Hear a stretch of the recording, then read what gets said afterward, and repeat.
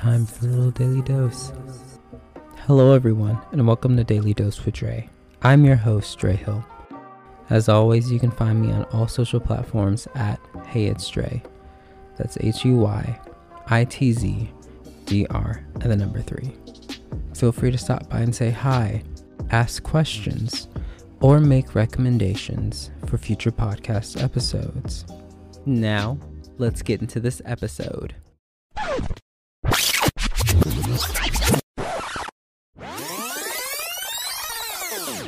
I am so thankful and grateful to be back in this space recording, creating, and connecting with you all.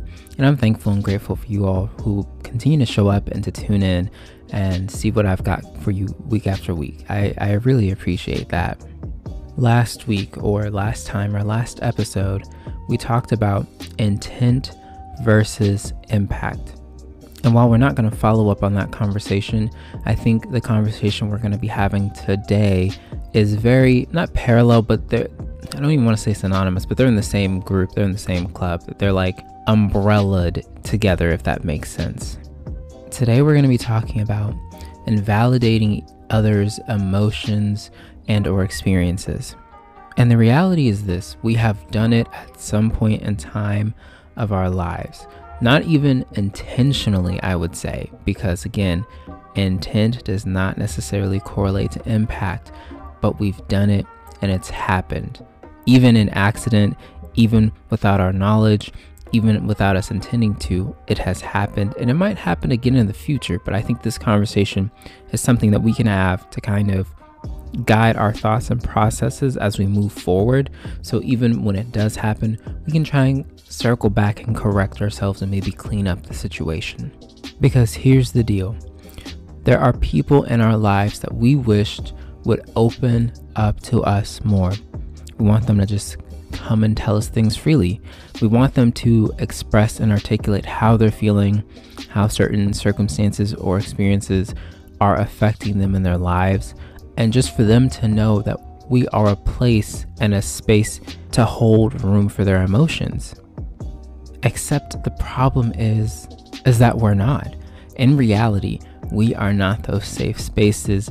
We are not those safe places. And so they're not going to seek us out to tell us the nitty gritty, deep, dark, vulnerable things, because they're going to places and spaces where they actually do feel safe, where they actually do feel comfortable, and where they feel like they will not be invalidated for having any kind of reaction, response, or experience to whatever it is that they're engaging with or grappling. And before you get all defensive or throw a hissy fit or whatever and be like, I don't know what you're talking about, Dre. Like, over here, me, I'm a safe space. People over here are so safe. Like, you know, everyone's emotionally available and safe here. Like, I take all the emotions. Before we get like that, let's just like step back and reflect. How many people actually come to you to tell you things? That's the first question. Let's pause and absorb on that, right? Okay, we have our answer for that. The second thing is, in the grand scheme and the grand scale of the universe of their lives, are those things really big, major things, or are they small and minute?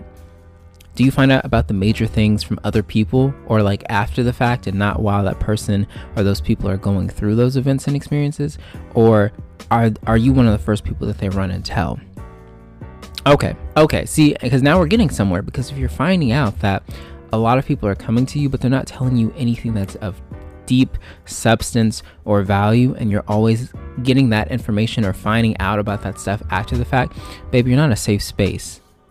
You're not a safe space. That's why they give you the shallow information so that you have something to chew on. And that's assuming that they give you anything at all. You may not know nothing.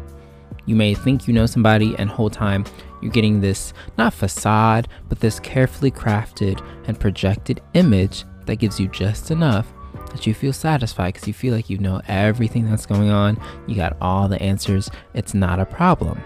The reality is that many of us could do a much better job at being or becoming safe spaces for others, myself included. Now, the caveat to this is like, no, you're not necessarily going to be a safe space for every single person on the planet or every single person that you come across. And I personally am of the belief that like that's okay. In the same ways as you're not necessarily going to like every single person, you may not have the space, capacity, or desire to be a safe space for every single person. But on the ground floor, at the foundational level, there should still be some sense of dignity and respect that you afford these individuals. So if someone comes to you with stuff, at the very minimum, you should be courteous and kind. And if you don't have the capacity or desire to hold space for them, you could simply say, hey, I understand that you were looking for a safe space right now, and I do not have the capacity or the desire to be that at this point in time. Can I suggest maybe some alternative individuals or sources that may be able to provide that for you at this time? Like we can do something like that. We can articulate and communicate, but let's not be like evil and indignant just because we don't have the capacity, the energy, or the desire to be a safe space for other people. Now, on the flip side of that, in order to be a quality safe space for the people that you want to be a safe space for, a safe place for, to hold room and emotions for, you have to understand that you need to treat everything with value. It's not a sliding scale. It's not like, oh, this is small stuff and the big stuff is what's important.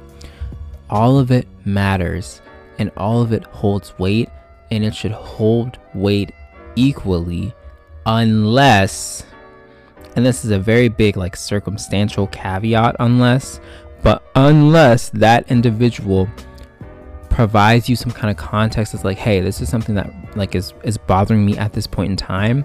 I know that it's minute in the grand scheme of things. I just need to express that so I can get it off my chest and move around. Because the reality is, things that are minute to you or I may not be to that person. It may be their whole world and or their whole universe, especially at that point in time. It may be all consuming in all that they can see, even if there are other things on the horizon. So we cannot take our perceived notions of what is big or small in their lives and gradate or scale them based on importance or relevance, because the things that might be small might be the most relevant things to them at that point in time. And if you're not treating that with care, you're not a safe space. And while yes, you could always ask said individual, hey, do you feel like I'm a safe space for you? Do you feel comfortable sharing things with me?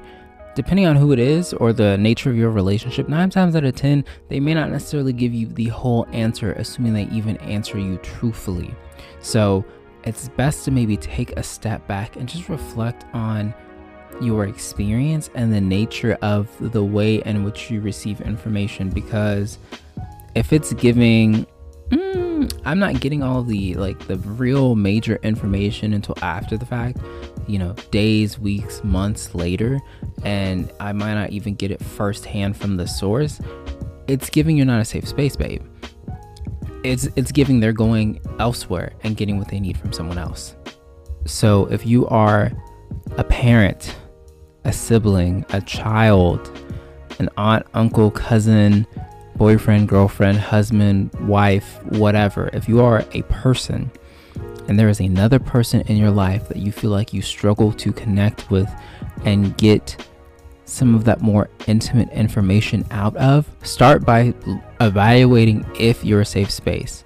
And chances are you may not be, or you may not be the safest of spaces. And there are instances where maybe they don't know how to communicate with you, but this is what you need to do. Once you've identified if you're a safe space or not, start by apologizing and acknowledging that you may not have been the safest of spaces for them. And then ask them, how can I best support you and hold space for you? What are things that you care about that you feel like I maybe overlooked, invalidated, or did not hold enough space for? Because if all you were doing was holding space for the big things, but you didn't hold any space for that one time that they got excited about that passion project, or this one thing that upset them but was kind of minuscule, but they just needed to feel their feelings for a second without being invalidated, you're not going to be the safe space. You're not going to be the safe place, because they're going to remember that in their moment of need, when they just wanted to be seen and heard and felt. You said, over that kitty little stuff, gone somewhere with that. And they did. They went somewhere else where someone saw that, allowed them to experience and be. And then we were able to look back at it circumstantially and be like, that was really small in the grand scheme, but I understood and I understand that you needed that time to simply feel and process and feel seen in that moment without feeling like you were judged for reacting over something that might have been really small, especially since we don't know if that was like the last straw in a series of compounding interest of issues and emotions and experiences. Let me wrap this up before this episode get too long, child. Just to recap, if you don't feel like you are a safe space, or you don't feel like the people coming to you have this sense that you're a safe space, take a second to reflect, evaluate where maybe you're going wrong, acknowledge that and apologize to them, and then ask them how you can best show up to reflect a safe space for them. And then once you get that information, you need to live that out. Some people, they just want you to listen. Don't give them any advice. Just listen. Let them feel what they're going to feel. Let them say what they're going to say. And just listen. That's it. Some people want you to help talk them through it like a therapist. Some people, they just want to sit. Just be in my presence while I do whatever I do. Whether we sit, whether we talk, whether we just lay on the floor and cry, whatever. But meet the people where they are. Let them tell you what they need from you and how you can best show up for them. And watch that safe space flourish. Watch the things happen, the emotions fly, the secrets be shared. Just watch the beauty and the strength of the relationship form, establish, build, and get stronger. Just watch. I guarantee it. Let me get out of here though. Thank you guys for listening to today's episode of the podcast. I hope you enjoyed it. If you did, I'd love to hear about it. On Apple Podcasts, not only can you rate, but you can review this show. That lets people know what you think, that lets me know what you like and want more of, and that also pushes the show on Apple Podcasts algorithm, allowing new listeners to come into contact with the Daily Dose with Dre show. Similarly, you can do the same thing on Spotify. Well, maybe not so much the reviews, but you can definitely leave ratings. And for those of you who do listen on Spotify, make sure that you check out each episode's show notes in case there's a quick poll or maybe a question that you can respond to that gives me more insight and feedback into what you want for future episodes. If you want to take your support of the show a step further and get financial with it, oh yeah, we can do that.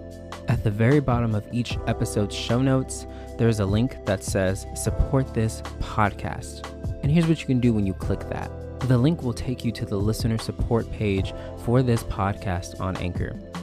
From there, you'll be able to set up your own personal monthly contributions to the show, either at 99 cents a month, $4.99 a month, or $9.99 a month. With those contributions and your support, I'll be able to continue making this podcast. Whether it's hardware, software, opportunities for me to learn and grow as a podcast creator, developer, and host, or opportunities to network with other shows and their hosts in order to create great content for you. Either way, with your contributions, this show continues to be made and hopefully continues to be elevated.